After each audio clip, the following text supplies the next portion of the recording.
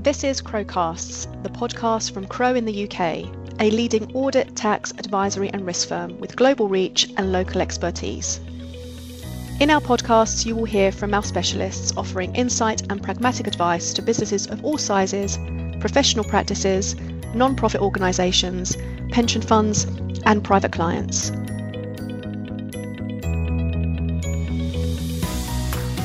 Welcome everyone to the latest Crowcast. My name is Robert Marchant, I'm a VAT partner. I'm joined here today by my fellow tax partner Simon Crookston from our Kent office. Hi everyone. Today's topic is tax integrity, which some people refer to as tax risk. And specifically, we're going to be talking about how tax processes and controls have increasingly become an area of focus for our clients. During this podcast, we're going to be talking to you about the boardroom, newspaper headlines, and through to kind of armchairs and beyond. We're demonstrating that tax is a mainstream topic and one that even my mum now has a view on. Simon, a question for you. Why are we talking about the topic of tax integrity? Well, Rob, I think, as you said, tax risk or tax integrity, as it's sometimes referred, is very topical at the moment for businesses that are large or small. In my view, tax integrity is really focusing around effective management of tax in a way that aids the delivery of a business's overall business strategy. I think it's fair to say that tax is also a mainstream topic at the moment, with tax authorities and other stakeholders expecting finance functions to be able to demonstrate evidence of how tax compliance is dealt with and the fact that it's being operated efficiently and effectively. Tax integrity is also a boardroom topic and reflects the sort of wider changing climate at the moment. It's also a moral issue with successive political leaders having focused on it. And if you get it wrong, Rob, there's always a potential for reputational risk. Yeah, indeed, Simon, I agree. I think it's also not just those environmental factors. There's been a huge amount of change over UK tax law in recent years. And what I'm noticing really is an increasing focus on the processes and controls. You could say it probably began with the SAO regime maybe 10 years or so ago. And SAO is aimed at the very large corporates, but we're seeing that filtering down to other clients and other size organisations, and a number of other tax law changes which are kind of in this area and which we're going to come on to talk to you about. But overall, I guess I describe it as more and more clients looking at the how they handle their tax affairs and less on actually kind of what specific tax is being paid. And Simon, do you want to build on that? Yeah, I'd agree, Rob. As you say, I think SAO probably was the start. And I think, there's been a lot of change in the world and very rapid change over the last 10 years, particularly with things like online shopping and e-commerce and the advent of new technologies. This has clearly caused new business models to arise. The way that we sell goods and services these days is completely different to the way it was 10 years ago. I think it's fair to say that tax authorities are really playing catch up here. They are introducing new taxes like digital services taxes, but what we're also seeing is that they're focusing back on what I'd call the basics. They're really looking at auditing businesses' tax systems and processes, really to make sure that they've got good governance. I think with HMRC as well, they've now introduced their Connect computer system. I think what this has done is allowed them to gain huge amounts of data from various sources, whether that be tax records or online platforms, maybe bank records, government department, the list goes on. It's really enabled HMRC to build a real complex picture of organisations' tax affairs and identify inconsistencies in sort of tax filings or tax return information. Commercially as well, I think it's fair to say that the world is a lot smaller than it used to be. Organisations can now trade in parts of the world they could only dream of 10 or 15 years ago. Although what this has done is enabled unacceptable tax practices to occur, whether that be through criminal activities or clever tax structuring. As a consequence, what we have seen over the last 2 or 3 years, there's, as you rightly say, Rob, there's an introduction of new taxes such as the Corporate Criminal Offence Act or DAC 6. Turning back to what you were saying earlier, Rob, about SAO. Yeah, so SAO is a regime that requires a senior official from the company to sign off that the organisation has appropriate processes and controls in place in order to manage their tax obligations. What we are seeing is actually HMRC beginning to take action personally against the SAO for inaccurate declarations. So there's cases coming to the tribunal about whether or not the individual was effectively negligent in signing that declaration. We also see actions where perhaps the business submitted a clean certificate saying that they had no issues, but then very soon after that submitted a large value voluntary disclosure. So then, the revenue are then saying, well, hang on a minute, not long ago you told us everything was fine, but now you're making an error correction. It is just important to make clear for everyone that SAO is only aimed at the very large corporates. But that being said, the principles are filtering down and extending much wider. And just to give you some examples, I work with a client that is not within SAO, but they have set themselves up some tax risk matrices. So they identify what areas of UK tax are high risk for them, or then which ones are low risk. And then they've documented how they comply with their obligations to meet the UK tax obligations that they have. So those documents are setting out what the tax is, how it applies to them, and how they manage it. Aside from that, kind of the theme of health check reviews would also be relevant. So these might be focused on particular taxes, but again, would come back to what processes and controls have I got in place to make sure that I'm paying the right amount of tax. Simon, should we go on to talk about some other aspects of tax integrity and perhaps a little bit more around CCO and DAC 6, so some other acronyms for people?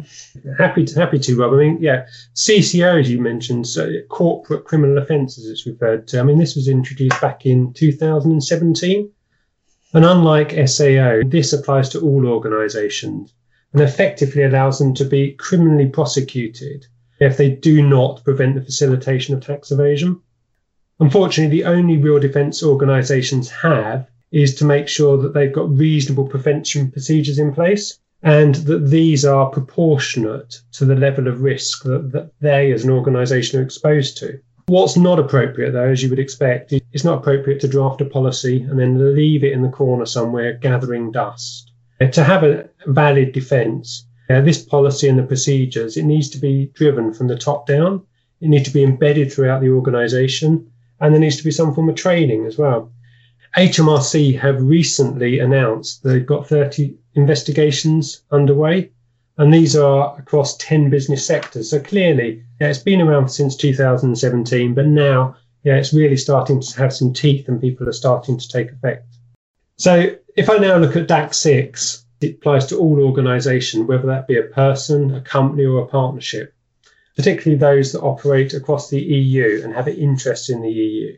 Not only is it important for organisations, but it's also important for intermediaries. And broadly, the legislation is there to try and tackle tax avoidance. And what it does is it introduces an obligation for intermediaries to disclose cross-border arrangements.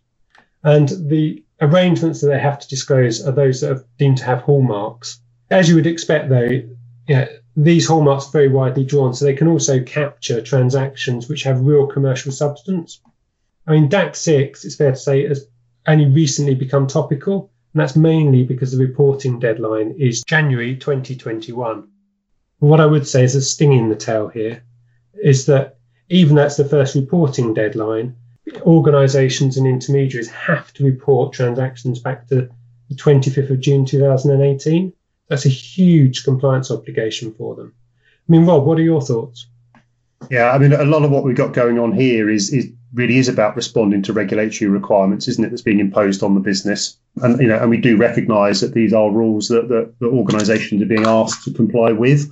I suppose the question, Simon, is there any upsides to the kind of increased focus on this process and control area? I would say there is, Rob. One of the main upsides I'm hearing quite commonly from sort of finance and tax teams is the fact that it's raised tax up the agenda within their organisation. It's now got sort of board level discussions where previously may not have featured.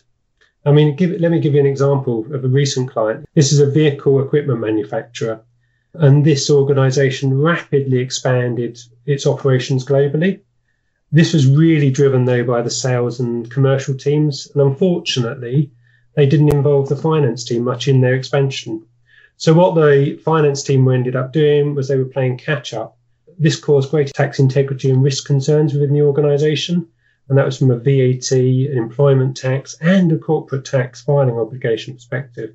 So what did we do? Well, they got us involved, and we helped them with supply chain reviews. We helped them identify and document where they had VAT supply chain issues.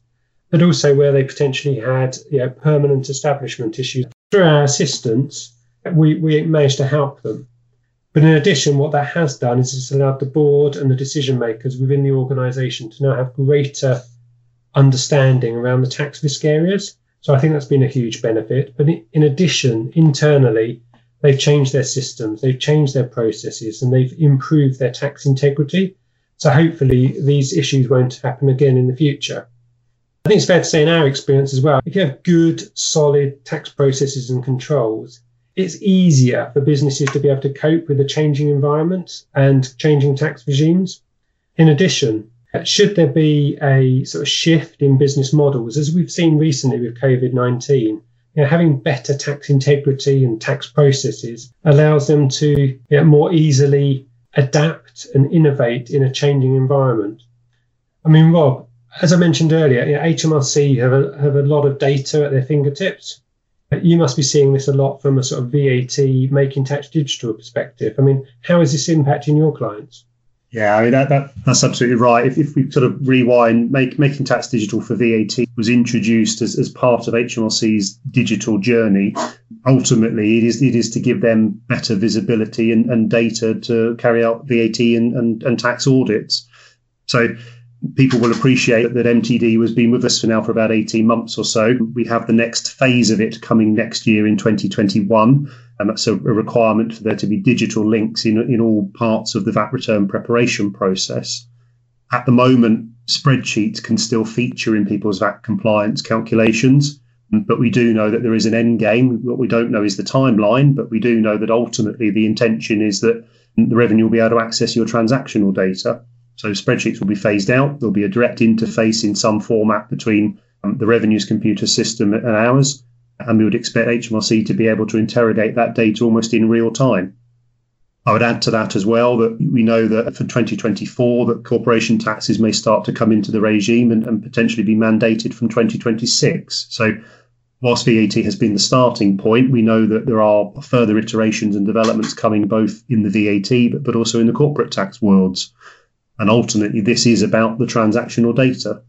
And I think the point I would emphasise is that if you have poor or kind of inadequate procedures, that's likely to lead to an increase in the tax error rates, and so a greater risk of tax assessments and audits and penalties, etc. And clearly, with the greater level of data being available to HMRC, the greater the chances of those errors being identified. So if I conclude the Crowcast today, we've talked to you about tax integrity and tax risk. We've talked about the fact that this is an ongoing focus area for our clients. It's certainly something that we at Crow are doing a lot with. I guess I kind of acknowledge that every starting point is different and that businesses are dynamic and different.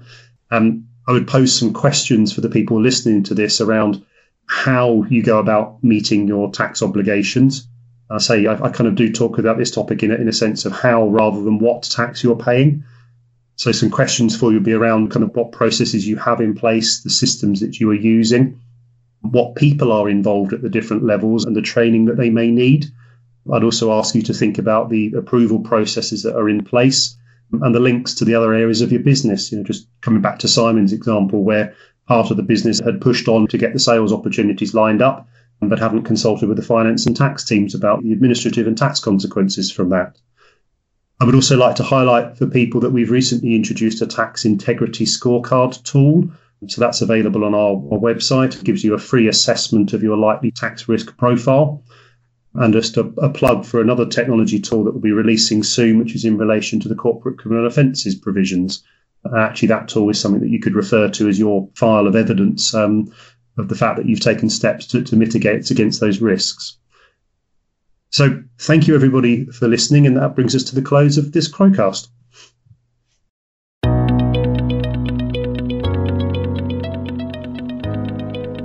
Tune in next time for another episode of Crowcasts. For more information about Crow, our services, industries we advise, and insights, visit crow.co.uk. We are an independent member of Crow Global, the 8th largest accounting network in the world. You can connect with us on social media by following Crow UK on LinkedIn or @Crow UK on Twitter.